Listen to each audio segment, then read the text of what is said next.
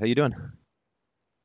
Very nervous. Very Very nervous. nervous. Oh, right. Well, that's good. That means it's important to you, right?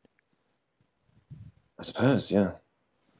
All right. Do you want to start off by reading the email, Yes, and we'll take it of from there? course. Where is it? Oh, it's in Skype Right. there. Dear Stefan, my name's Chris. I'm 21 and I'm my last year at uni. I've been listening to your show for a couple of years now, and I thought I was using my brain enough to avoid dumb mistakes. But here I am feeling hurt after a one night stand that I convinced myself was supposed to be more. I usually talk to myself about my emotions, but now I recognize I might need some more help. I let myself sleep with a girl against my better judgment, and now I'm in a fight to win a girl who wants to sleep around. I keep telling myself she's got red flags, that she's not good for me, that she's not interested. Yeah, I still want to be with her even after she's been trying to get in the pants of a lot of my friends. Yeah, that's quite a tale. I mean, tell me a little bit about how you met her, how the evening went to start. Did you know her for a while before you slept with her? Nope, absolutely not. We sort of just met outside. It was sort of a party at the my God, is my accent thick? Is my Hey, accent man, too I thick? was raised in the UK. I got no problem with the accent. Go for it. Right. So it was sort of a student party because I live in student halls, and we sort of just went outside and met, and stuff happened. Well, Uh, I'm not going to give you high points for your storytelling so far. So you'll have yeah, to so shake off the nervousness and dig deep and tell me what happened. Was there drinking involved? Did she like how yes, did it play out? it was. We had a couple drinks. Well, I did, and I noticed she was looking intently at me, and I tried to avoid her a bit. But then I thought to myself, what's the worst that could happen? Maybe it's supposed to be a one night thing, and fucking sex practice, what could hurt? Now And you have a then lot of resistance to talking to me at the moment, right? I can feel like I'm sort of I've got a rubber truncheon and I'm trying to get you to tell me where the location of your only child is. And so we got to sort of deal with that first because it's not that much fun to have a conversation with someone where it feels like they're pushing toothpaste through a cheese grater. So why do you not want to talk about this? I mean, what's the resistance here? Because it's going to what's drive everyone crazy. Because your conversation is like, so then we had something and I don't know, and like those kinds of pause. It's just people aren't going to listen, and it's going to be tougher for me to listen. So, like, you just want to deal with that resistance up front, so we can get on to the conversation. I can't really tell where the resistance is from. I'll try harder, I suppose. No, see, you're already trying a lot. That's the problem. Conversation should be easy, should flow, right? And so trying harder Okay. is probably the exact opposite of what needs to happen, if that makes any sense. Right, right. And it's not So a criticism, you understand. This is tough stuff to talk about, right? I mean, this is really putting yourself out there, hard on your sleeve. You're British. yeah, So, like, and that's turns not a out criticism. It's not like, oh, bad you or anything like that. It's just that to facilitate the conversation, we just need to deal up front with what's happening. yeah, So, why do you hate talking about this? What do you think? What's the worst case scenario that's going to occur for you in talking about this? I suppose I'm afraid a bit of wasting your time. No, no, that's not it. No, that's a very polite answer, but I guarantee you. Because listen, if you're afraid of wasting my time, you wouldn't want the call. I Suppose, yeah. You suppose what? Oh, you suppose that, yeah, it's not that. It's Yeah, I not that. suppose you're right, yeah. Yeah, yeah. So what's tough about this? So I'll try again then. No, no. See, No, that's not going to help, right? maybe Because we some need stuff. to figure out why it's hard for you to talk about this, and then we can have a Why? product. Because if you can't talk about something, you can talk about why you can't talk about it. But other than that, it's kind of pointless if that makes sense. Because you really want to call, and then you call up, and you really don't want to talk. And I just want to kind of address that up front so we can have a more relaxed and positive conversation. Okay, then how do I put this into words? I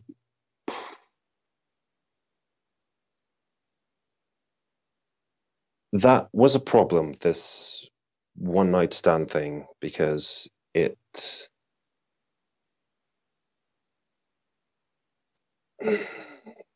made it weird for me to talk to my friends, And why but did it make it weird for you to talk to your friends? because now she is in a relationship with one of the friends I made this year. Oh, That's what so made she had sex with you, then she had sex with him, and now they're boyfriend girlfriend. yes, that part. Got it. That All part right, made all right. So can you give me a timeline on that? Like when did you sleep with her? How long have you been pursuing her? When did she sleep with and become the girlfriend of a a friend? couple of weeks ago. Well, that's another thing that's another reason why I think I might not want to talk about it that much, because I feel like I mostly got over it, but the that how do I say this? That showed me something that I think is another problem that I have. That was that's this is so very vague. Okay, so we we slept, and I thought that night I got the impression from her that she wanted this to be a one night stand as well. And then we met the next night, and I wasn't sure how to react. But then she came by, we kissed again, and that's when I started thinking, first of all, that maybe she wants something more like a relationship, and second, that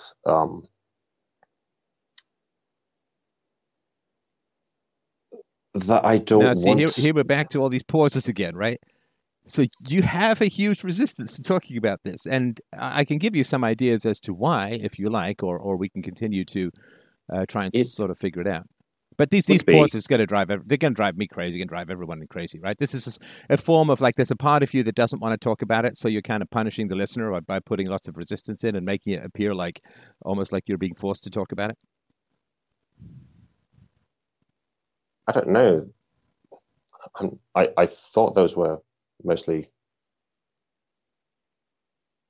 well, instead of Yeah, pauses to pauses, right? Yeah, no, that's not that. Listen, think of I've done, I don't know, 1,000 or 2,000 of these conversations. So I'm afraid you're just going to have to relax and surrender to my expertise. I mean, at least I think that would be a good thing to do because I do have some experience in this area. yeah. So, Very, okay, so is this is this the first girlfriend you? Oh, sorry, the first woman you slept with? no, Okay, and how many women have you slept with before? one. So second, okay. And what happened Yes. with the first? The first, that was a very long relationship. It lasted 6 years. Holy Well, not crap! And really you're 6 years. 21? I'm 21. Yeah. Yeah, we got Okay, together tell really me a little bit young. about that. About that. Well, I uh, I lived in Romania for the beginning of my life.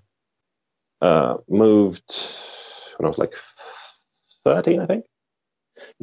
So we got together a bit before that, like a year before that. We spent a year together, seeing each other, and then I moved. And there were issues, of course, but we sort of managed to make it work for another 4 years. The long distance thing. Would see each other very rarely. But it worked until she was in her last year in school. And she had two big exams at the end. One was the baccalaureate, and the other was something for med school, like another test for med school. That sort of made me think I shouldn't bother her that much over the year. So that given was my mistake. And we ended up just barely talking at all when we did talk. And in the end, we grew apart so much that I needed some more support from her at some point. And she answered with, don't have time right now. And that's when I said, no, you know what, fuck this. I'm sorry, she answered with what? With, I don't have time right now. Okay, so she was not available to support you, right? Or didn't want to? Yeah. Okay. And that's when we broke up. That would be 2 years ago now. Well, no, a year and a half ago. And that's about the end of that.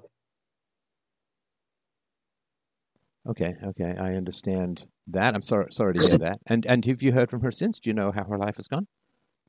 Not really, no. I thought it would be a very bad idea to stay in touch.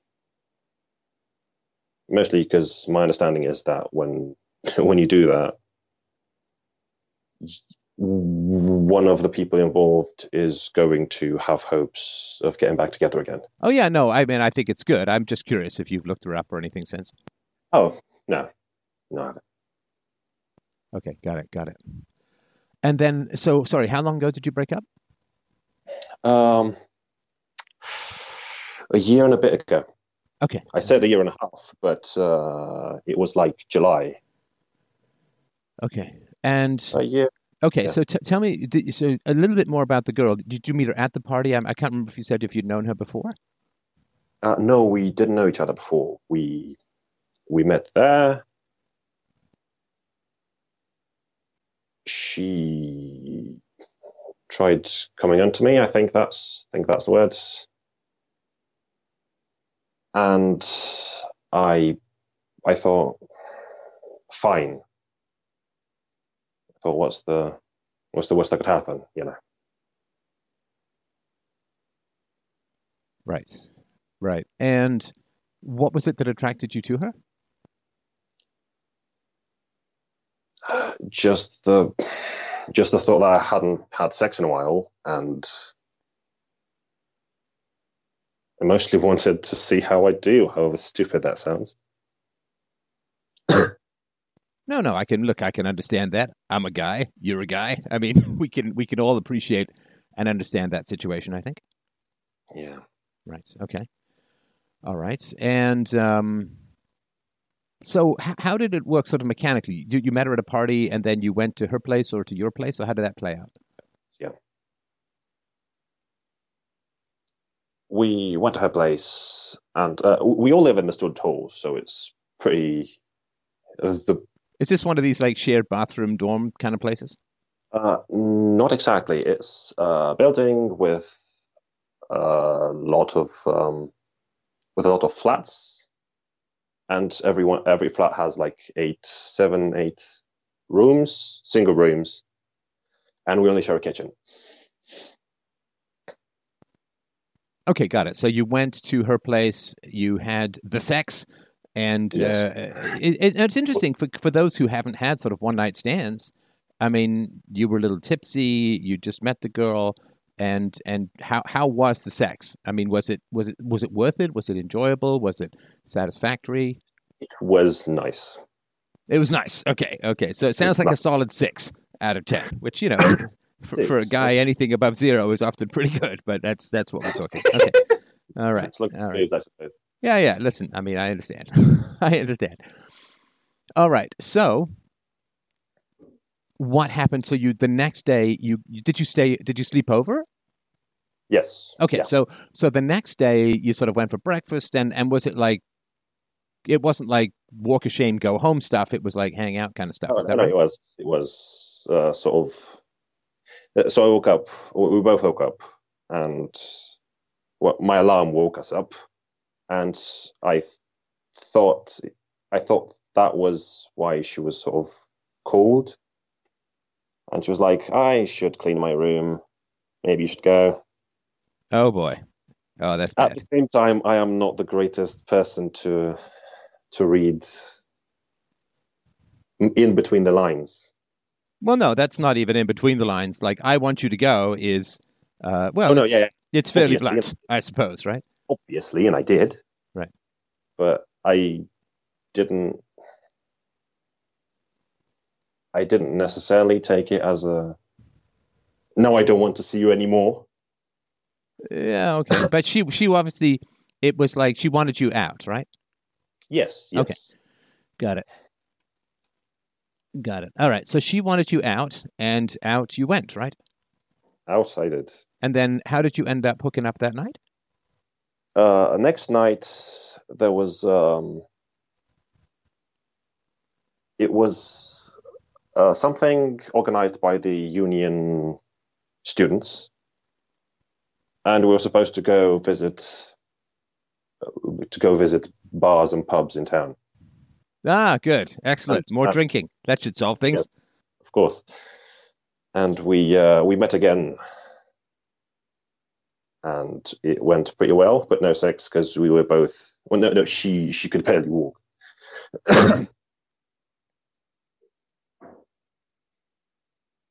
And I'm sorry, after she that, did what? she could barely walk, so no sex the second night. Oh, so she was drunk that night. Not the first night, but the second. The second. Okay, got it. So did you hang out? Did she seem to be enjoying your company and all that or? Yes. Okay, got it. And we ended up kissing quite a bit on the way back. And that was it.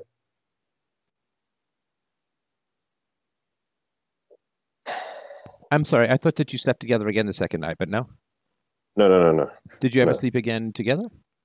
No. Okay, sorry, just once. My apologies if I misheard that.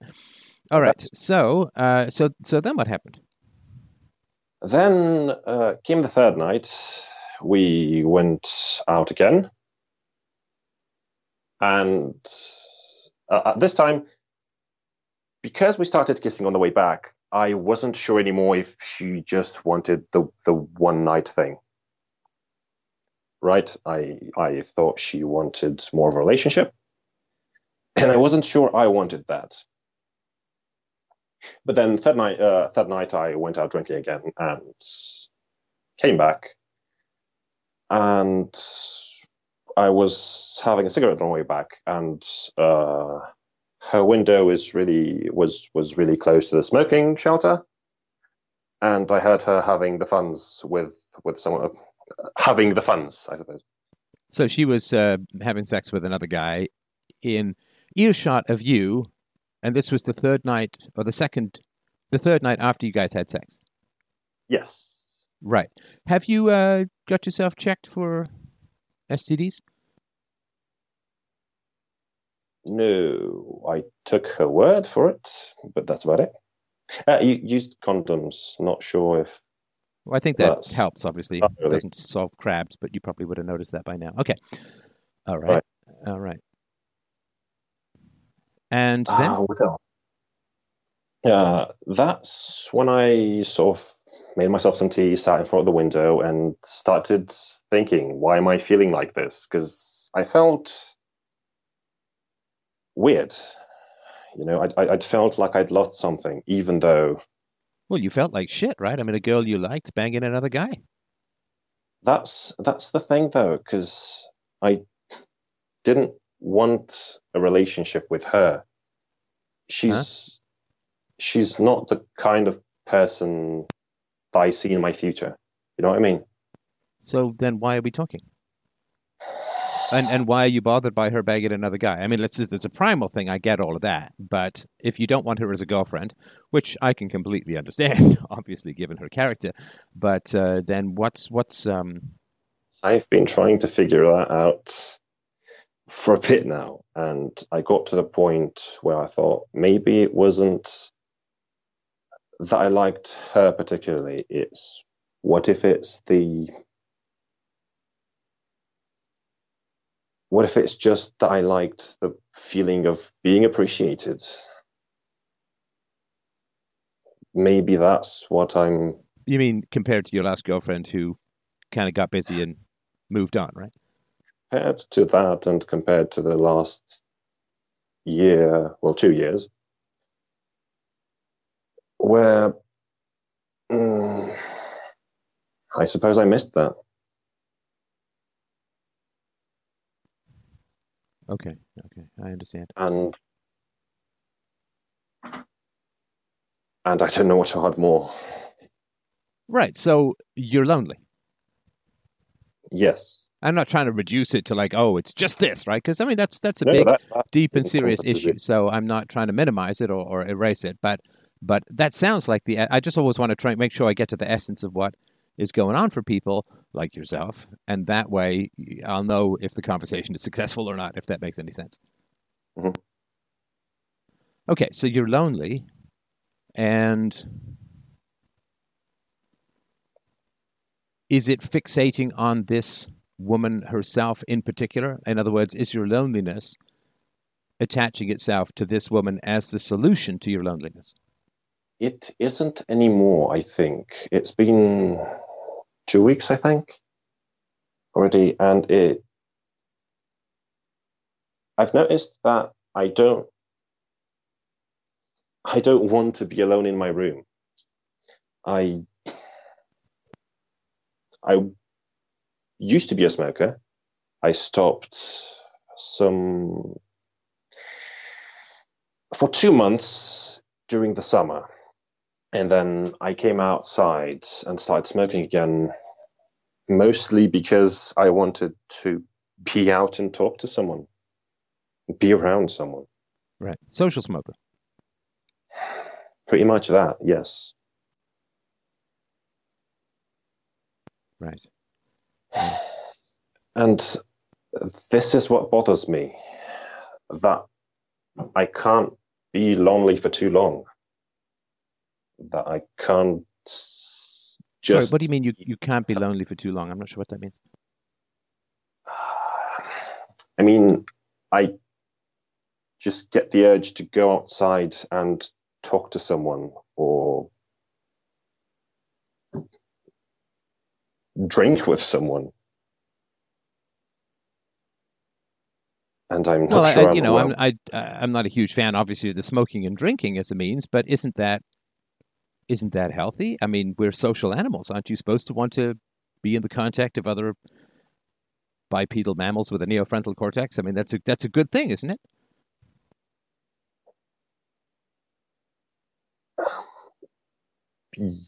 Yes, it is, but it's stopping me from doing the work that I need to do for university. Oh, so you're out socializing or attempting to socialize to the point where you aren't Yes. doing your work. Is that right? To the point where I'm not doing a lot at all. Right. Like Okay. the last couple of weeks have been me going to bed at 4 in the morning, mostly drunk, waking up in the afternoon, thinking, most of the day is gone by. Let's see who's at the smoking shelter, and there come the guys with another drink. Well, what can I do? Let's see what they're doing. You know And this wasn't occurring before you slept with the woman. Is that right? what was? Sorry. This loneliness or this need to contact people, this was not occurring before you slept with the woman a couple of weeks ago. I'm not sure. Well, okay. Were you getting your university work done before you slept with this woman?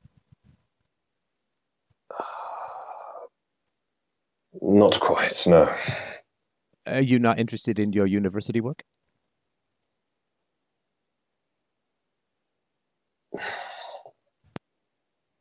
Not entirely. All right, listen, dude, are we going to have this conversation or not? Because, I mean, nobody's Yeah. ever entirely. I mean, this is just such a non sequitur. Like, okay, from a scale of 1 to 100, how interested are you in your university work? I'd say a 40, 45. Oh, that's not so bad, right? I mean, that's not so Yeah. bad. Yeah. So, did it change before? Like, what did you get less interested in your university work since this woman?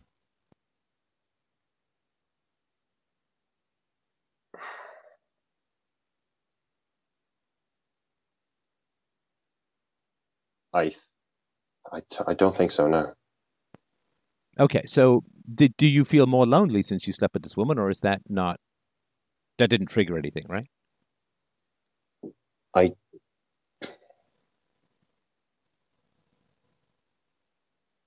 I'm not sure anymore. I think I was like this for a couple of years now. All right. So, as far as I understand it, the woman doesn't really matter in the equation because you don't want her as a girlfriend, and she didn't trigger any big change. No, what I think it did was made me think about the fact that I am lonely and I feel lonelier than I'd like to feel. So it did trigger a change. I'm not trying to trip you up or Yes. catch you or anything. I'm just trying to map what we're talking about to make sure that I can hopefully focus on the most useful stuff. It triggered a change, but not in the loneliness, in my awareness of the loneliness, if that makes any sense. Yeah, okay, that's a distinction without a difference, right? I mean, okay, so you became more lonely since, or you feel consciously more lonely since you talked to this woman, right? Yeah. Okay, look at that, we got somewhere. I don't mean to sound snarky. I'm not. I mean, it's like good, right? We got somewhere, right? Yeah, yeah, so, yeah. Okay, good. All right, um, so now the issue is, how long do you think you've been lonely for?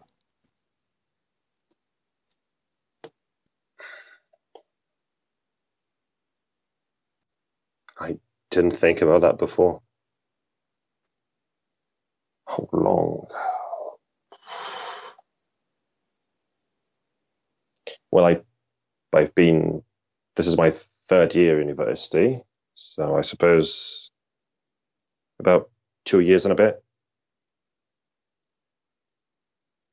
And were you lonely as a child? What was your childhood like as far as that went?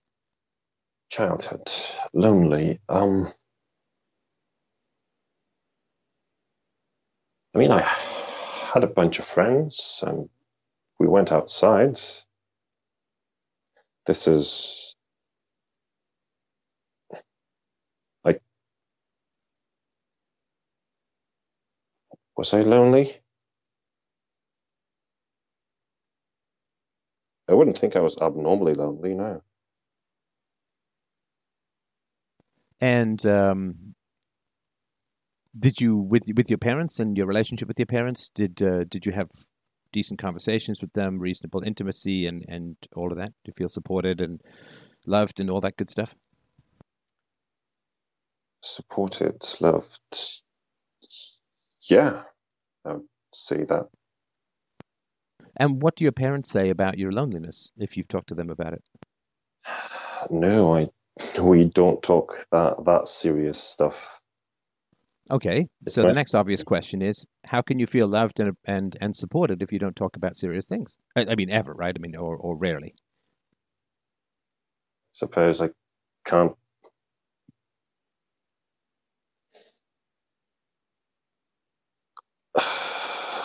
Okay, you've got a point.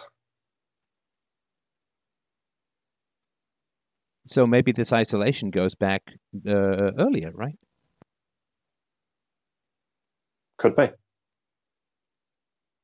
Well, logically it does. If you haven't had good conversations or deep or meaningful conversations with your parents, then the loneliness would have gone back further in time, right?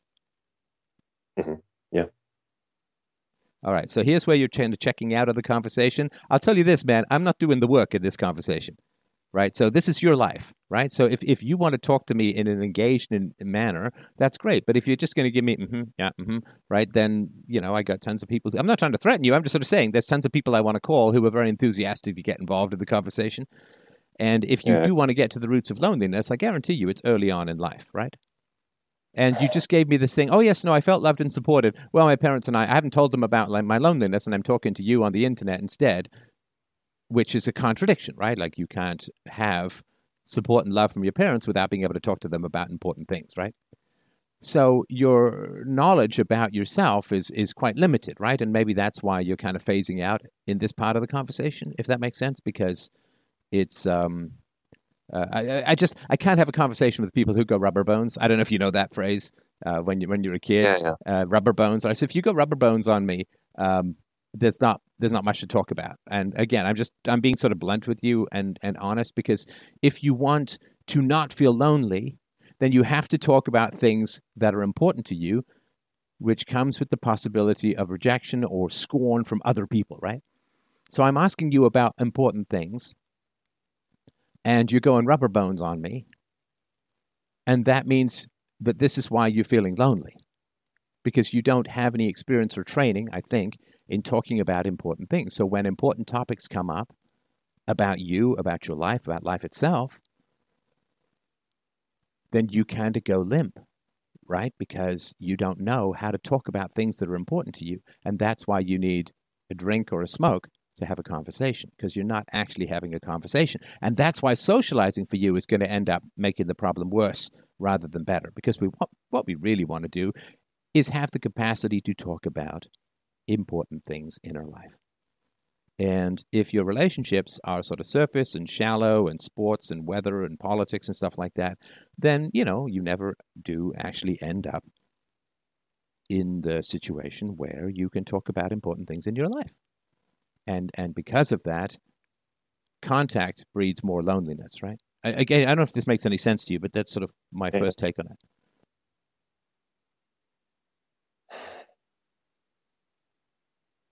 I don't know how to start from that.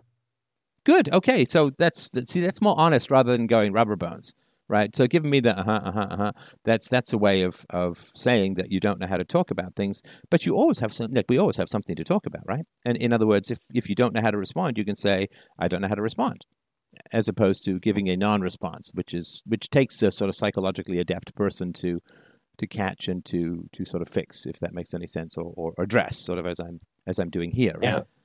I mean, if I seemed that way, No, you are I that was way. also. No, no, no. I'm not. I'm sorry. I can't give you the out of seams because that makes it a subjective thing, right? It's not. I mean, again, I have tons of experience with these conversations, and I mean, you're doing fine. Don't get me wrong. It's perfectly fine what you're doing. I don't have any objection to it. I just want to be honest about what's happening. It's not seams, right? So when I talked to you about your parents, you gave me a story at the beginning, which was a piece of propaganda about, you're close to them and you feel loved and supported. And then, naturally, if you feel loved and supported by your family, the question would be, well, why are you talking to me, right? Well, there must be something missing with regards to your family, right? And again, it's not a big problem. It's just a kind of basic um, empirical reality of the situation. So then I asked, do you talk about these things with your parents? And you said, no, we don't really talk about anything, right?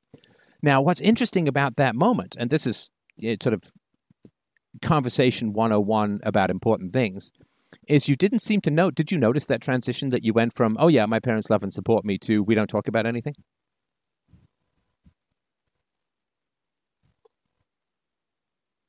Yeah, yeah. Okay, so you noticed that, and what happened? Like, did you say, gosh, you know what? I just kind of contradicted myself, or, wow, that really is not exactly the same as what I was saying just a few seconds ago, or like, so you noticed that, but then what happened within you that you wanted to gloss over it or Sorry, what pretend was it that? hadn't happened? Sorry, go ahead. I didn't really hear the last part of what you said. I'm sorry. Or just or pretend it didn't happen, or just gloss over it, right? So you noticed that you'd given me contradictory information, and what happened within your mind that you wanted to gloss over it? What happened in my mind? Well, I was thinking maybe that they didn't hurt me a lot. They give me money to go to university. Could be worse. Sure. Okay. So why wouldn't? So this is right. If you want to not feel lonely, then what could you say when those thoughts occur to you?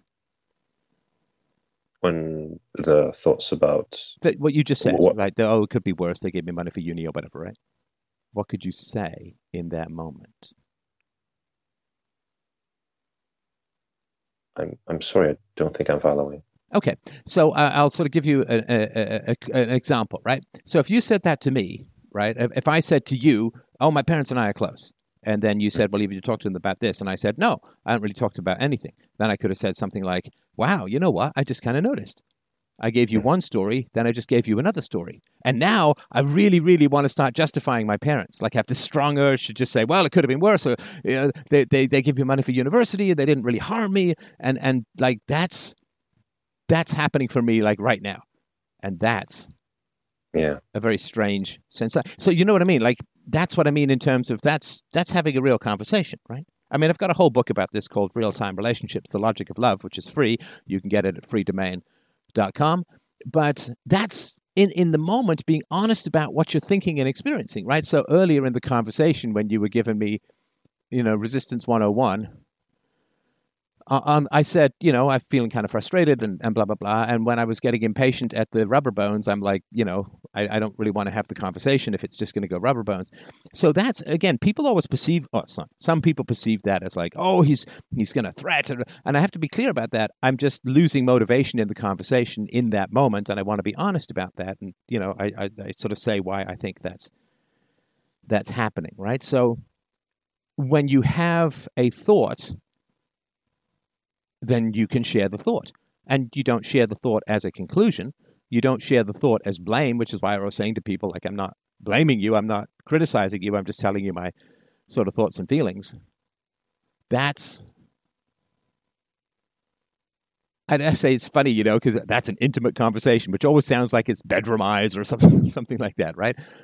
But that's having a conversation. And that's kind of easy because we're always full of thoughts and feelings, right? There's never a time when we're awake or asleep that we're not full of thoughts and feelings. And what that means, of course, is that we never run out of things to say to people. Never. It's impossible to run out of things to say to people. It doesn't mean that they'll find you interesting, right? But you're never short of things to say.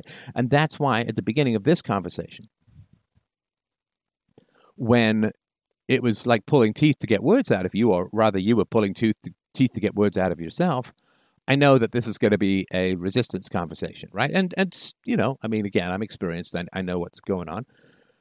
And so that's why I wanted to point out that conversations should be easy. And do you know what your resistance is? And you weren't really, really sure, right? So, I mean, I can tell you what's going on, I think, with regards to your family, right? That you have a story that you were loved and supported, but you're lonely and you don't know, I think, very well, if at all, how to have a relaxed and intimate conversation. So that's you then perceive that as a criticism of your parents, as something that they did that was really, really wrong. Now, in order to compensate for that perceived criticism of your parents, you then start talking to yourself about all the good things that they did, right? Didn't hurt you, give you money for university, blah, blah, blah, right? So all of that is occurring and you're not sharing any of it, right? With me. Now, I think I know that I'm a trustworthy person to share these kinds of things with, and I'm not going to scream at you and abuse you. And you've listened to these convos before, right? So all of this is occurring within you, right? You want to talk to me, but there's resistance about talking to me. You tell me one thing about your parents, turns out to be kind of the opposite. And then you go rubber bones when I point that out because you don't want to criticize your parents. So all of that is occurring within you, right? But you're not sharing any of it.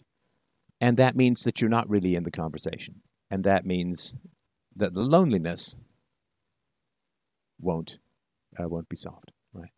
Because look, what's conversation for? You ever seen a movie where, it was In a Beautiful Mind, right? Russell Crowe. There's a movie, I don't know if you've ever seen it, but it doesn't really matter. So you see this all the time in movies. Some crazy guy sees a woman walking down the street, and the first thing he does is he says to someone else, if he knows that he's crazy or might be, what's the first thing he does when he's walking down the street with his friend, and he sees a woman across the street who's maybe doing something menacing, what's the first thing the crazy guy says to his friend? I haven't seen the film, sorry. No, but I mean, just theorize, right? So you and I are walking down the street. I think I might be having hallucinations. I see some crazy woman across the street. What's the first thing I'm going to say to you? Do you see that woman too? Right. Right? Do you see that woman too? Because if you don't see that woman, it's a hallucination. And if you do see that woman, then it's not a hallucination unless you're both a hallucination. You know what I mean? So we have to check with other people about our reality. We do. I'll tell you a little story. This is a nonsense story, but I think it illustrates the point very well. So when I was, I don't know, maybe 20, I got a job with my then girlfriend, and the job was working on an island, a hunting and fishing island, kind of in the middle of nowhere. And the job was supposed to be, it was supposed to be not quite full-time, like not really full-time. Because, I said, I want to work on a book. And the guy was like, oh, yeah, it'll be great. You'll have tons of time to work on a book. And, we don't need you for more than a couple hours a day. Here's what we're going to pay you, room and board, and blah, blah, blah. I got to spend the summer with my girlfriend. And it seemed great, right? It seemed really like a good job. So took the bus up there, took the boat out to the guy drove me out. I remember he was some guy, talked about Woodstock. And, it's kind of, it's an interesting thing. So we get there to this island. And, oh, my God, there was so much work to do. It was insane. There were like dozens of cabins that all needed to be spruced up and maintained and fixed, and there needed to be repairs on them, and then there had to be cooking and so on. And, I was kind of looking at not much pay and like 14 to 16 hour days. And the guy who'd said, oh, you'll have tons of time to work on a book. It'll be great up here. His wife said to me, oh, you kidding me? Every year I bring a book up here. I never get more than 2 pages into it the whole summer because we're just busy all day and all night. And I said, well, wait a minute. I mean, I'm being paid. I can't remember how much it was, but it really wasn't that much. I'm being paid this, and you want me to work like... Oh, she's like, oh, yeah, it's like minimum 12 hours, probably 14 to 16 hours a day. So I did the math, and it was like pathetic, right? I mean, and so, I had to say to the guy after a couple of days, I talked it over with my girlfriend, and we were like, this is not good. We're not really going to spend much time together. Plus, he was one of these bosses who was like, you missed a spot. Like there's a reason why maids don't often do windows, right? Because you can always miss a spot on windows. There's always some angle where you can see a spot. This is why maids will say, I don't do windows, because it's surrendering to kind of... So, there was like, you got to set things up in the cabin. It's like, this pillow wasn't fluffed properly. That kind of... It's like, I don't think that the guys coming up to hunt and fish up in here in the middle of nowhere really care about how fluffed their pillows are, but, it's not my gig. So anyway, so it was like, okay, so I get, 12, 14, 16 hours a day for very little pay with kind of a jerk for a boss. So after, I think I lasted, I don't know, 4 or 5 days. Maybe I thought things would change. I thought, okay, well, maybe at the beginning there's just more work. And then the guy was like, you got to clear this brush, and now you got to dig this well. And after that, like, oh my God, like, I'm not doing this for $2.50 an hour. Like, there's no way. So I quit. My girlfriend and I quit. And the guy, of course, was really sucky and mad. And it's like, and I said to him, I said, look, I said I wanted to work on a book. Well, you can work on a book. It's like, yeah, but I got to sleep. It's like, I don't know, maybe you sleep 2 hours a night. Maybe you can work on the book then. And anyway, so he kind of lured us up with false pretenses, and we quit. But I felt bad about it because, well, first of all, I was young and all of that. And the guy was a total joke about it, like, well, I brought you people up here and I went and got you, and there's other people I said no to, and you've made it really inconvenient for me, and I don't know how to do it, right? So it kind of ladened on the sort of the guilt and heavy garbage that people do when they have power sometimes. And anyway, so I had a particular view of that experience, which I haven't thought of in forever, but I think it's relevant. I had a particular view of that experience, which was, this jerk kind of lured me up into false pretenses. He underpaid me, was going to overwork me, and it was, he was a jerk. He was an asshole boss. So I just didn't want to work there, right? That was sort of my view of it. Now, his view of it, of course, was that I had, promised to come up and work, and he'd let other people not take the job because I'd made a commitment, and then I broke my commitment, and right. So I was looking at him like he was the jerk, and of course he was looking at me like I was the jerk, right? Now, I mean, I guess it's theoretically possible that we could both be jerks, but I'm a good, solid worker and always have been since I got my first job at the age of 10. I'm a good, solid worker, and I think I've been fired once in my life. After having, I don't even know how many jobs, it'd be kind of silly to count them up at this point. But that was sort of a reality. Now, when I came back, of course, people were like, "Hey, man, what?" Like my friends, family, "Hey, man, what happened? I thought you were going to be gone all summer. Like you had this great job where you were only going to work like 4 to 6 hours a day, and you're going to enjoy the countryside, and you were going to enjoy swimming and fishing, and you were going to work on your book and hang with your girlfriend and all that." And so I had to sort of say what happened, and I'll tell you this straight up. Not going to lie to you. I really, really needed people to see it my way, right? Because I looked across the street and I saw a particular situation. And if other people didn't see that situation, in other words, if other people had said, "Oh man, I gotta be frank with you, Steph. I think you kind of really hosed this guy. Like, how on earth is he going to run his whole business up there now that you flaked on him? You quit, right? You're a quitter. You're a quitter. Whatever, right?"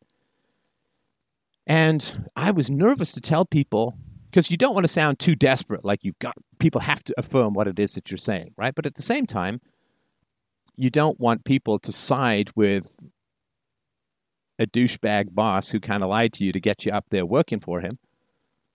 And so I needed people to see it. Now you could say, "Oh, you should be a completely self-contained person with your own judgment, and you shouldn't need other people." It's like, yeah, but we're not psychos. We're not narcissists and sociopaths who never need anyone else's input. We're a social creature, right? We're social organisms. So I really did need people to see it, not just my way, but to see it in the way that I thought it actually was. And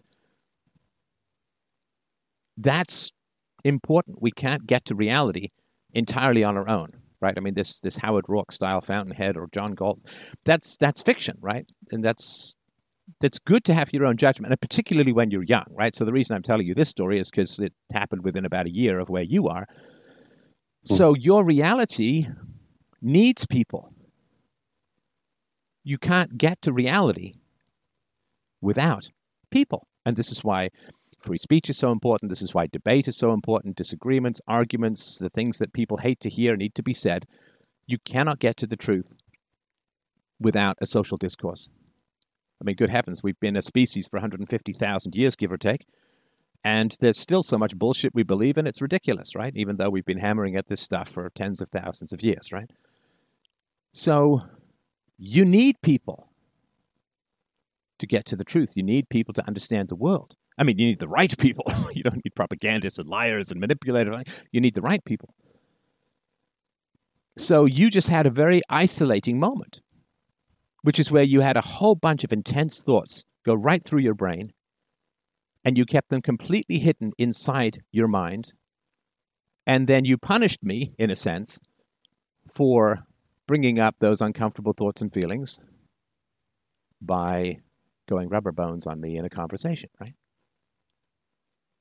And if you want to solve loneliness, you've got to open up your heart and mind. Now, you've got to do it sensibly, and you've got to do it according to people you can trust. But you called me because you trust me. I mean, I hope you didn't call me as a masochist who was hoping to get verbally abused or something. That'd be pretty terrible, right?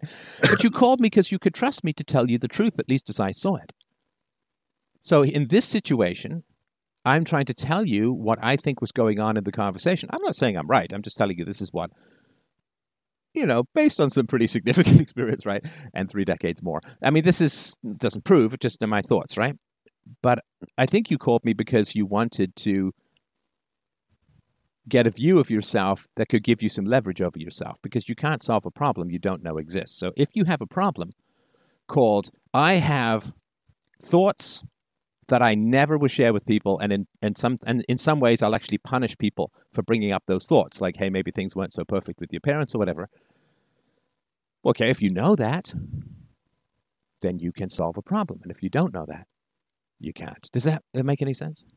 Yeah, I'm not sure what happened there, because as you were talking, I thought I remembered two important things about my parents. The first being that I how do I put this? I got to the point where I just started despising my parents, my dad for being so cold, and my mum for letting him be this cold. And the second one was Sorry. Go ahead with your second. I'll hold my thought. Go ahead. okay.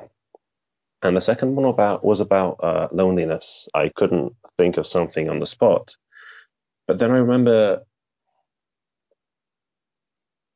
I probably have earlier childhood memories, but a very early childhood memory was I can't remember what age I was, but I know my parents were both going to work for the first time. They were leaving me alone at home.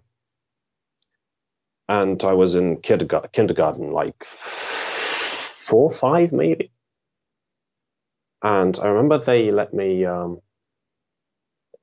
me a gigantic bowl of cookies, and the sort of and they were hoping that I wouldn't freak out when they left me alone. But then I remember I just played on my computer the entire day until they came back, and I had no idea what the fuss was about. And then I remembered that later, during school years, like first, second, third grade, I would be alone at home after coming from school.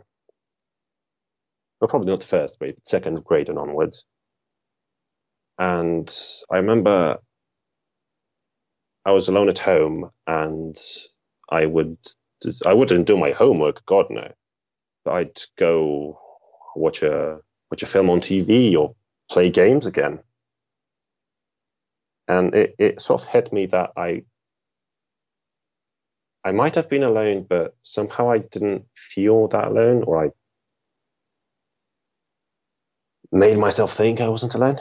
Well, I'll go you one better. I bet that you felt relieved.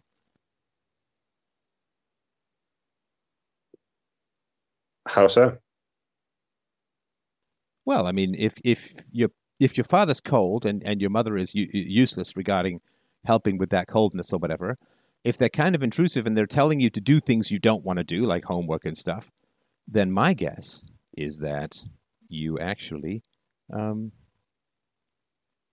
felt better with them not around often. It was easier, right? Like they weren't nagging you, they weren't distracting you, they weren't being cold and not connecting with you. They, just okay, now I can do my own thing. That's kind of like a relief.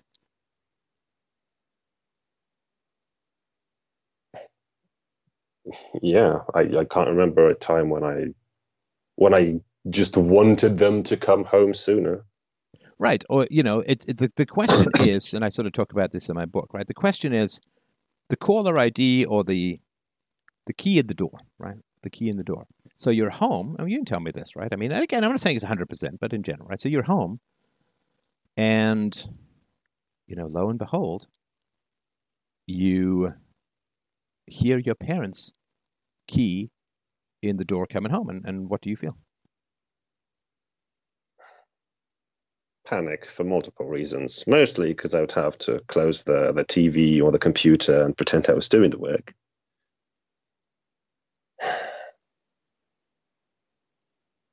And I suppose I was a bit afraid of them nagging at me again because I wasted the entire day. Right. So your experience of your parents coming home was not positive, right? Yeah, Right. I'm sorry because about that. Like that's very sad.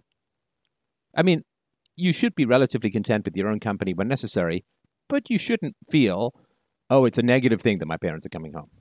I think. I mean, I don't think in a like when I come down the stairs in the morning, if my daughter's up, she'll like run up the stairs and give me a hug on the stairs, and I'm like, careful, because she's getting bigger now, right? They'll knock me down the stairs, right?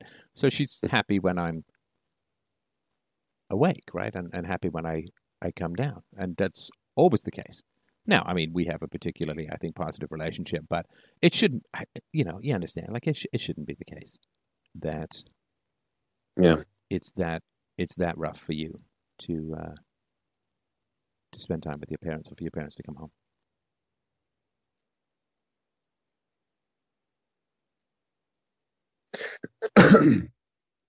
Yeah. You had a thought that, or was it the key in the door thing? Oh shit, that's right. I did. Oh yeah, yeah. Okay, I got it. So your father's cold, right? Yes. Okay. So I mean, I don't know if I'm a kind of father figure. I know I am for some people. Maybe it is to you as well, right? So for you to talk about difficult personal things with me, if there's sort of a father transference, right, then you're going to be very hesitant to talk about these things with me because, right, your father is the way that he is, and it's kind of going against conditioning in a sense, or going against programming for you to be that sort of frank and honest about things that are difficult in your life, given the kind of dad that you have. So he was kind of in control at the beginning, and he was basically saying, "Oh yeah, you can try and talk to this guy if you want, but 21. I'm gonna interfere the hell out of it." Yeah. Does that make sense? Yeah. Yeah. He was and is pretty oppressive, I suppose. Right. Right. So It's so sort listen, and this is why I wasn't mad at you. I mean, I can get impatient not so much with you, but with the dynamics, but I'm not mad at you at all. Like, I mean, that's perfectly understandable. And that's why of, what you're doing is so bloody courageous, right? And admirable. That you're stepping up and breaking the programming of, hey man, you don't talk about your personal shit, especially with an older authority figure or anything like that. No, thank you, right? No, no, sir. You don't get to do that, right? It's pretty brave what you're doing, right? It's really, I'm intensely admirable. And so, yeah, that was my sort of thought. Okay, so knowing about your dad, then that's what's going on with regards to the earlier part of our conversation, if that makes sense. I see. Yeah.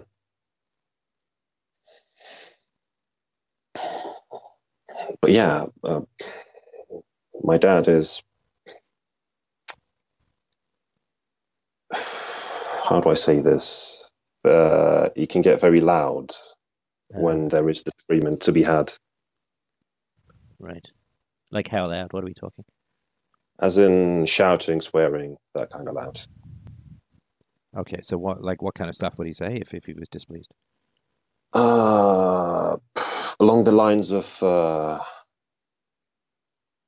you dumb? Are you an idiot? For, I don't know, breaking something or dropping something. Mistakes mostly. Right, right. And were you supposed? I mean, did he ever? Yeah, I guess not. With that kind of attitude, it's hard to imagine that he would ever be particularly chatty about things in life, or so that's sort of where that comes from. This like reticence to talk about this kind of stuff. Yeah. He's, to be honest, I think we had uh, a longer chat uh, last year, I think, and I thought I felt a bit of a connection there, but I think it was just about politics, and we were agreeing. So never mind that. Yeah, that's a little fucking tragic. I mean, politics, of course, is a big distraction from personal things, and yeah, politics is important and all of that. But yeah, it can be a real distraction from things, right? And you said that your mom was your mom was kind of frustrating around this stuff too. Is that right? Yeah, my mum is. My dad was harsh. When I said cool, that's kind of what I meant. I wanted to say harsh instead Harsh of is cold. a slightly more coachy word than verbally abusive douchebag or something like that, right? Yeah, I suppose, but harsh, I think has part of the attitude towards life, as in just fucking man up and do stuff. Right, right. So yeah, More, I get all of that, and that's I guess not unknown in Romanian culture, right? yeah, I suppose. Yeah, yeah, that's the norm there. As for my mum, I remember she was a lot more, not by far not as harsh as my dad, but she was strict. That's a good word. She wouldn't shout. Well, she would shout, but she wouldn't swear at me. Uh, she'd look and act disappointed if I, say, didn't do homework or got a bad grade or something. Um, but what I was thinking earlier was, I, from what I understand, my dad was a lot nicer when he was younger, A and monster, I did you say? more calm More when he calm. was Sorry. young. Okay, got that completely backwards. There was just a bit of a crackle Calm, there, but yeah. okay. So your dad was more calm when he was younger and got I'm more sorry, it's volatile. probably because I'm walking around. I'm a bit stressed and walking around, but No, really no, not walk stop. around. That's totally fine with me. It's totally fine. Right. Um. So yeah, I sort of put a bunch of blame on her for him becoming this way. So sort of because she let him get this way. Yeah, blaming her for becoming this way versus her letting him come this way, they're not quite the same thing, and it's an interesting distinction. So, tell me more about that. I don't know. I suppose on the one part, he shouts at my mum like almost daily because one of stupid things like mis making mistakes basically. But I don't.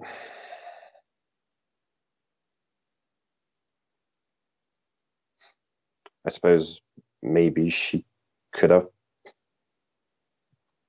done something to.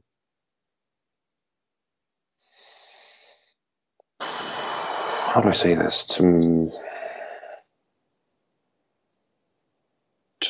not let him swear and shout in the house. Maybe, hopefully. That's what I was getting at. Well, I think if I understand what you're saying, when you say in the house, you mean at you, right? At me, at her, just around us. Well, okay. So, but I mean, with regards to her being a mom, I mean, look, let's say that she's just a wife and she doesn't have any kids and she lets her husband yell at her, right? Okay. I Mm. mean, I don't think that's healthy, but it's a choice she can make for herself, right? Maybe she likes that kind of dominance, maybe it turns Mm. her on, or I'm sorry, but talking about mom this way, but you know what I mean, right? Maybe she just Yes. finds it exciting and it means he cares, right? So it's one thing if it's your mom making these choices with regards to herself, right? But you don't get those choices when you become a parent. Those choices evaporate. So if you like being yelled at, or you find it's okay, or you put up with it, that's your choice as as a wife or as a husband, right? But the moment you bring kids into the equation, uh, you know, it's sort of like if you choose not to go to the dentist, it's not particularly wise, but assuming that no taxpayers are going to end up on the hook for it, at least not the case these days anymore, I suppose. But your choice, right? But if you don't take your kid to the dentist, well, that's a whole other thing, right? Yeah. So, with regards to your mom, I would imagine that your major complaint, which I would share, by the way, is like don't let guys yell at your kids, right? Like that's wrong, right? It wasn't your choice, wasn't your preference, right, or anything like that. And you can't fix it, you can't solve it, right? You're not the parent, Yeah. if that makes sense. Yeah. Because you Yeah. needed her to protect you, right? Mm. You needed her to protect you, and she didn't. And it is kind of her job, right? I mean, it's your dad's job too. I mean, I'm sort of saying that but just sort of focusing. It's easy to see your dad's wrongdoing because he's yelling and stomping and screaming, right? It can be a Yeah. little bit tougher to see what's going on with your mom, right? Because it's more of a silent partner. But if your dad was out of control and your mom was more in control, then for sure it would be more your mom's responsibility to make sure that you're not getting yelled at and abused, right? Yeah. And did she ever intervene to your sort of knowledge or memory? I would like to think that she did, but I can't remember any case. So, like, that's a no, right? Yeah, that's a big no. Well, I'm really sorry for that. I really am sorry for that. It is, you know, it is a parent's job to make sure that the child is not scared and abused and yelled at and called terrible names for simple mistakes. Because, childhood is just a whole bloody series of mistakes. Hell, I still make mistakes. I've been doing my audio video for 15 years, and every now and then I'll just screw something up. It happens, right? Life is, you hope to bat 90 if you can, right? And that's pretty damn good, right? But, yeah, life is a whole series of massive mistakes. And people, especially childhood, that is the whole point, right? Because the whole point of childhood is you're supposed to make mistakes. Because when you stop making those kinds of mistakes, hey, guess what? You're an adult, right? Mm-hmm. So, an adult who pees in your face is guilty of assault. A baby who does it is just expressing themselves, right? So, childhood is supposed to be about mistakes, and it's easy to forget that. It's easy to forget that. But of course, children have youthful, immature brains, and not immature relative to children, but immature relative to adults. And that's the whole point, right? That really is the point. And so, yeah, it really bothers me when people yell at kids for making mistakes because it's like, that's why you're the parent, right? That's the deal, that your kids are going to be making lots of mistakes. And hopefully you can train them to the point where they make few enough mistakes that they can go out and be an adult, right? Mm. So, and in particular, right, what were you calling to talk to me about? A mistake. Right. Yeah. So you really, this is the courage, right? This is the courage, which is you're calling, you had a dad who yelled at you for making mistakes. You're calling perhaps a father figure up to say, hey man, I think I made a big mistake, right? Yeah. And so that's why the conversation was so difficult, right? I suppose. Right? No, hey, don't rubber bones me. You're Yeah. doing well, Yeah. man. Don't give me these supposes. Tell Yes, me I'm Stefan, right or tell me I'm wrong. You can do that, right? I'm not saying it's the only thing that was happening, but it certainly fits your childhood, right? Mm. Wait, did you just me? Yes. Okay, so what are you feeling at this moment when I bring this up? When you bring this up, I feel that I thought about having a talk to him, a serious talk with him about how he is and how I'd like him to stop being. But there are a bunch of reasons. There are a bunch of problems with that. First, I rely on him. Oh, this is the money Just like, thing. This is why the money thing came up when the criticism came up earlier, right? it's first of all, he works a lot, like 10-hour days.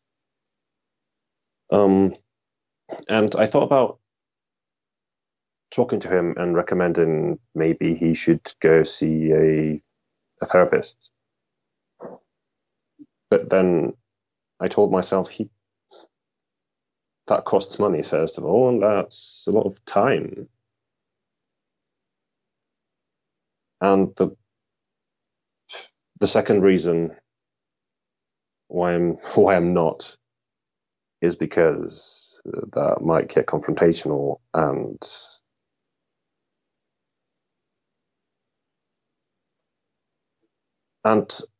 I can't walk out and go live on my own quite yet.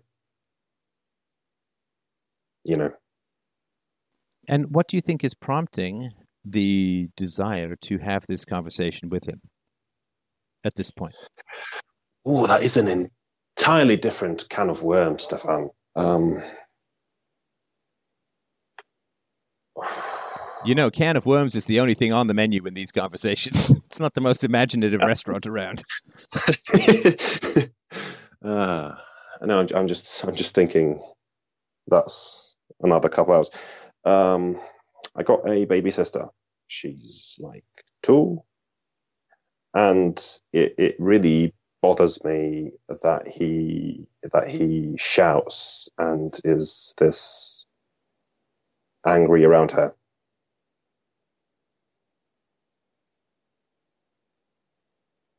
And how old is she? 2. Holy, she's not just 2, she's like round 2. Yeah, pretty much.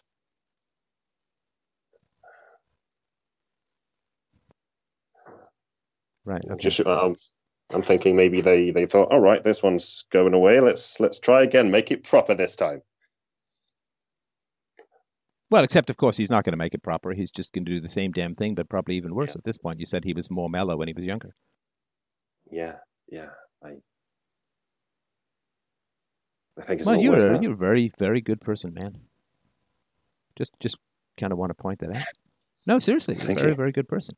I mean, you are caring about your baby sister, right? Yeah. It's a very very nice thing to do.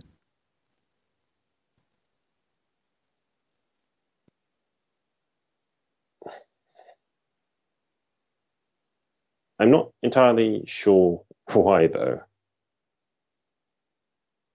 Why you but care about her? Because yes. you're a nice person. What do you mean? Why you care about a 2-year-old getting yelled at? That's Yeah. good, right? And now, of course, it's also it would be provoking memories within you that are tough, but it's Mm. it's a good thing.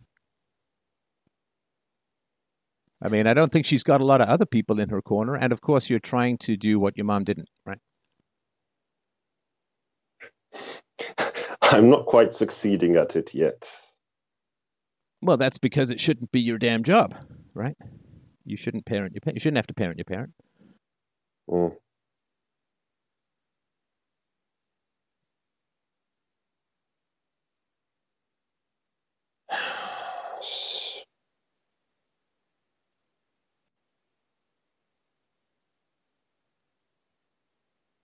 I don't know what else to say. Well, what do you think's going to happen? Okay, tell me the speech you'd like to give to your dad, and feel free to go as long as you want, right? But just tell me if you could, like, find a way that your dad would sort of magically listen and you'd get everything out that you wanted to say. What would you say? Oh, well, how do I start? I suppose there's it's a big problem. I think you've noticed it as well. You're you're shouting and swearing around a 2-year-old, mate. There's, I suppose it's because of me. It could as well. It, no, I feel like it's also because of me because you have to work a lot to pay for me going to uni and for the baby. But I don't think this.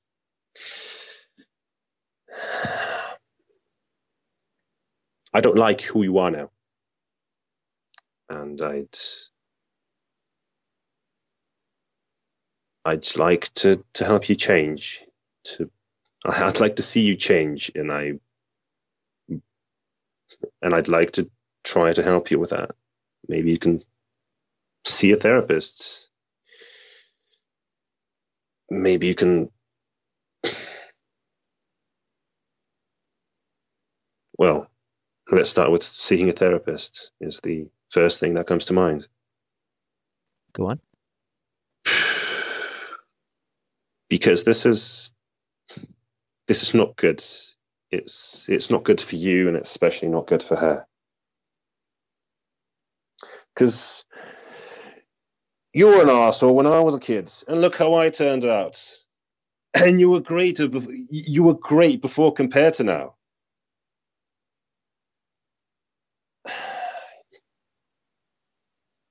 I'm not sure this exercise works without responses.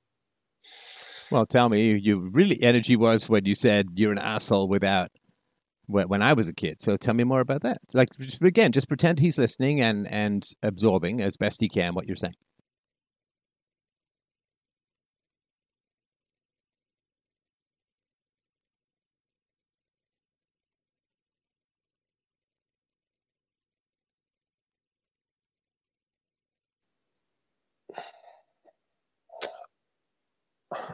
I'm not sure what to say again.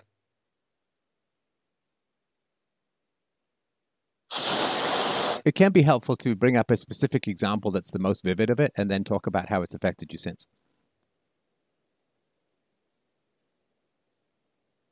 Can I talk to Can I talk to Stefan now? Because Yeah, no problem. There's one thing that keeps popping up. I don't think it's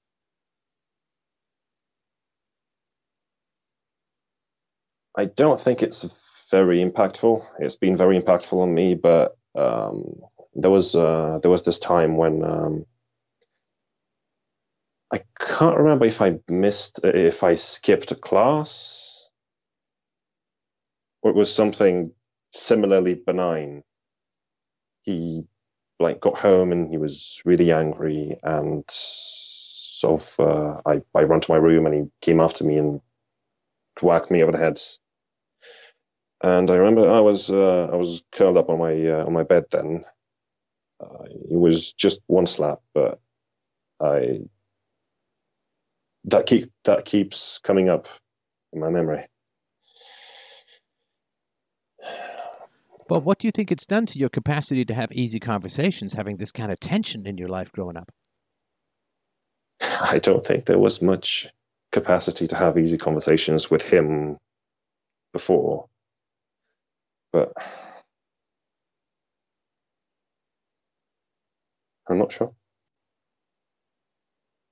Well, look at how hard it is to chat about this stuff with me, right? And I'm pretty good at these conversations, right? I mean, it's made you pretty tense about being honest about things. To be honest, a couple of times I'm just trying to find my words. Yeah, no, I get that. But that's also part of the resistance, right? Because you're trying to find a way to say things that don't sound some way, right? In other words, if you said things wrong around your dad, I bet you things went pretty bad. Yeah. Oh, yeah. Oh. Yeah.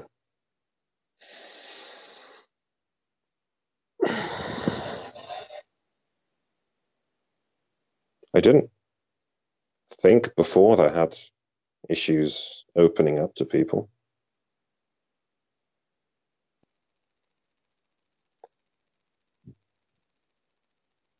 But mostly it was close friends my age.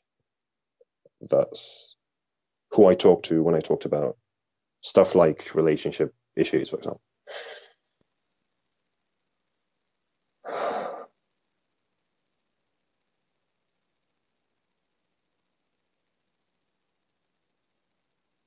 I don't know.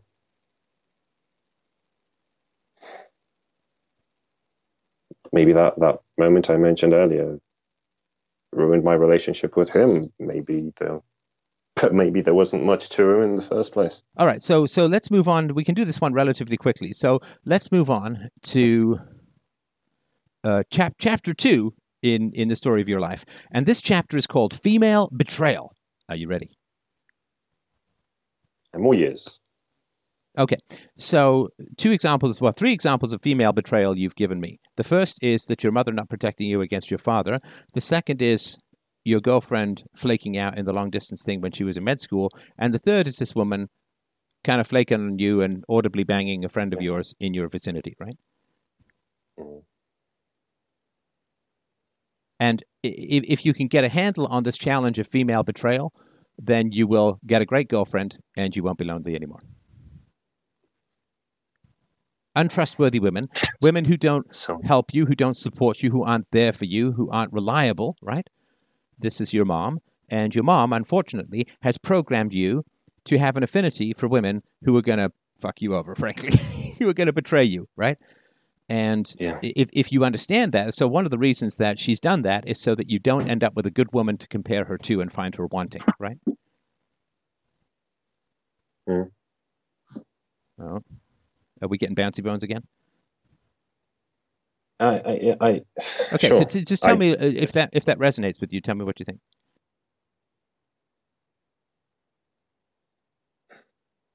It seems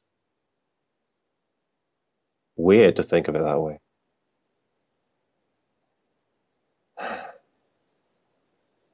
Could make sense, I suppose.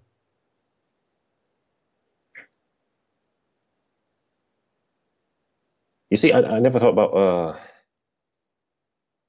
I thought about my mum not stepping in, but I never thought of it as betrayal. But it is. It is betrayal. It's betrayal of her fundamental duty to protect you as a mother. She chose a violent Mm. guy, emotionally violent, I guess physically violent sometimes too. So she chose the guy who was violent, and then she had children with the guy who was violent, and she then failed to protect the children from that violence. So she engineered a violent situation for her children, right? Chose a violent guy, Mhm. had children with a violent guy, and then did not protect her children from the violent guy. And now it's happening with your sister as well.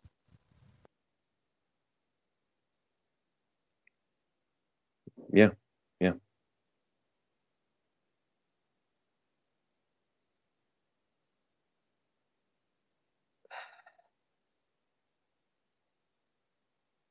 Did the mic go off again? I'm not sure if I can hear you. No, no, I can still hear you. I'm just waiting. Right, This is right. waiting for your thoughts on it.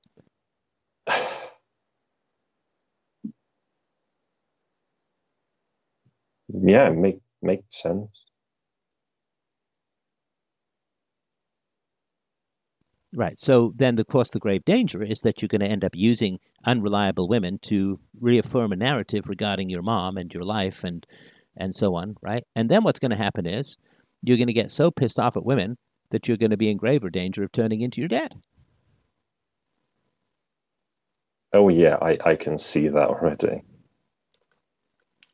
Tell me more. No, multiple times well, it's either that I get angry at video games, but that's I suppose not as uncommon. But I've noticed myself recently getting very annoyed and angry at my mum for almost nothing, almost no reason at all. And I thought to myself, Jesus, fuck, am I turning into my dad? Well, yeah. I mean, your dad, I mean, to make him out to be a victim, which is not an accurate statement, but your dad was probably looking for your mom to restrain the worst devils of his behavior, and she simply refused to do so. And she may have even encouraged him or egged him on, right? It's not uncommon for women to use men to act out their own anger because men are bigger and stronger.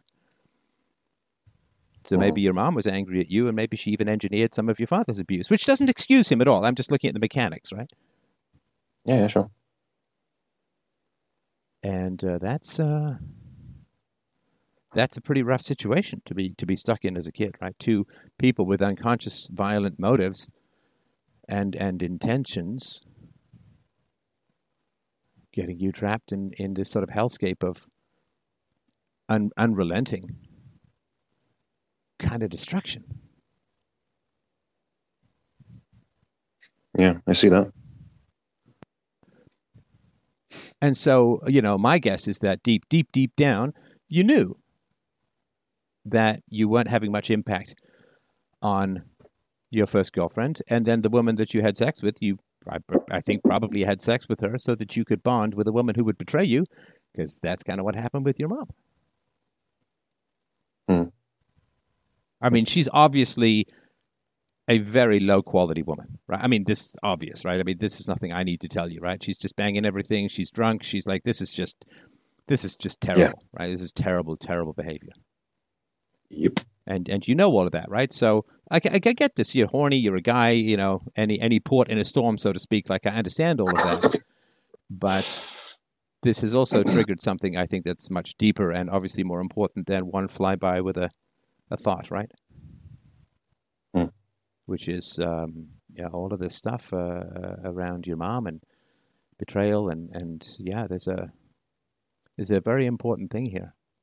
It's going to be tough for you to find a reliable woman because your inner mom is going to fight you every step of the way. But man, you gotta. I mean, because otherwise, this is just going to continually provoke you until it's going to be very hard to restrain your temper.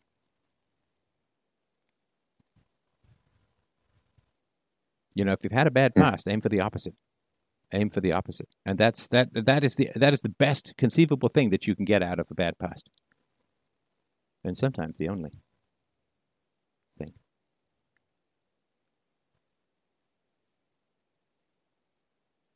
I never thought about that. And does that I've got another call, but does that sort of give you a place to head towards and work with? I'm not sure I know what to do, Stefan. Well, you need to feel the betrayal, and you recommend therapy for your dad. If you're in university, I'm sure you can get a therapist. Hopefully, you can find a decent one. But yeah, talk about this stuff. The pain of this kind of betrayal is very, very harsh. And if you can work through that pain, deal with that pain, then it opens you up to find women who are trustworthy, right? Because right now, by avoiding trustworthy women, you're avoiding the pain of betrayal, right? Because you simply repeat it. You numb yourself to that particular situation, right? I don't know if you've ever had like there's a background noise. You ever try and concentrate on something, and someone's jackhammering on the street or something, and you know what happens? Like after a while, you just stop hearing it, right? Hmm. So we numb ourselves in this kind of repetition, and there's actually studies like if there's a noise, like your brain actually stops transmitting it after a while, right? And if the noise stops and then starts again, then you hear it again, right? So we put ourselves in repetition to numb ourselves to particular sensations, and in this case, I think the sensation is anger and frustration and contempt for this sort of betrayal, right? And you probably are more aware of what's going on with your dad than with your mom, because again, the visible versus it's the seen versus the unseen is important in psychology as it is it's as important in self knowledge as it is in economics. So I would say, break the conditioning in this way and just say, yeah, I mean, you were betrayed by your mother, or you were betrayed by your father, and in these ways, I'm sure there's good stuff there too, but in these ways, it's very important. And that sucks. That's very painful. And when you deal with that pain, you can choose something different. You don't need to numb yourself through repetition of betrayal, if that makes sense. Hmm. Okay. All right. Okay, will you let me know how it goes? Um, I'll try. Sure. You'll Yeah. try or you will? The try was about the trying to feel the betrayal because I'm not even sure where to start with that. Well, But again, I sort of recommend these before. John Gray has workbooks. Nathaniel Brandon has workbooks. You can do sentence completion. I mean, there's stuff that you can do to sort mm, of figure out, when the phone rings and it's my mom, what do I feel? And if you feel sort of irritation and frustration and anger and so on, then you got to just let those feelings happen. Like let those they're here to help you. They're here to change. Repetition is despair, right? It means I can never break out, right? So your feelings of frustration and anger are there to break you out of this cycle and have you launched towards a much better life. So when you have those feelings, let yourself just have those feelings. They're very, very important. They're actually life-saving. So don't repress, don't erase the feelings, don't wish them away. Don't try and talk them away. Like when something negative came up about your parents and you're like, well, they didn't actually harm me and they're paying for my university. That's just an attempt to make the feelings go away. Don't make the feelings go away. They're really here to help you. And that process will be, I think, the beginning of a great life. All right. All right. Thanks, man. I appreciate it. I really do apologize. I got a boogie, but I hope you'll let me know how it goes. And I really do appreciate the conversation. And as do I. Thank you. Great. Thanks, man. Bye.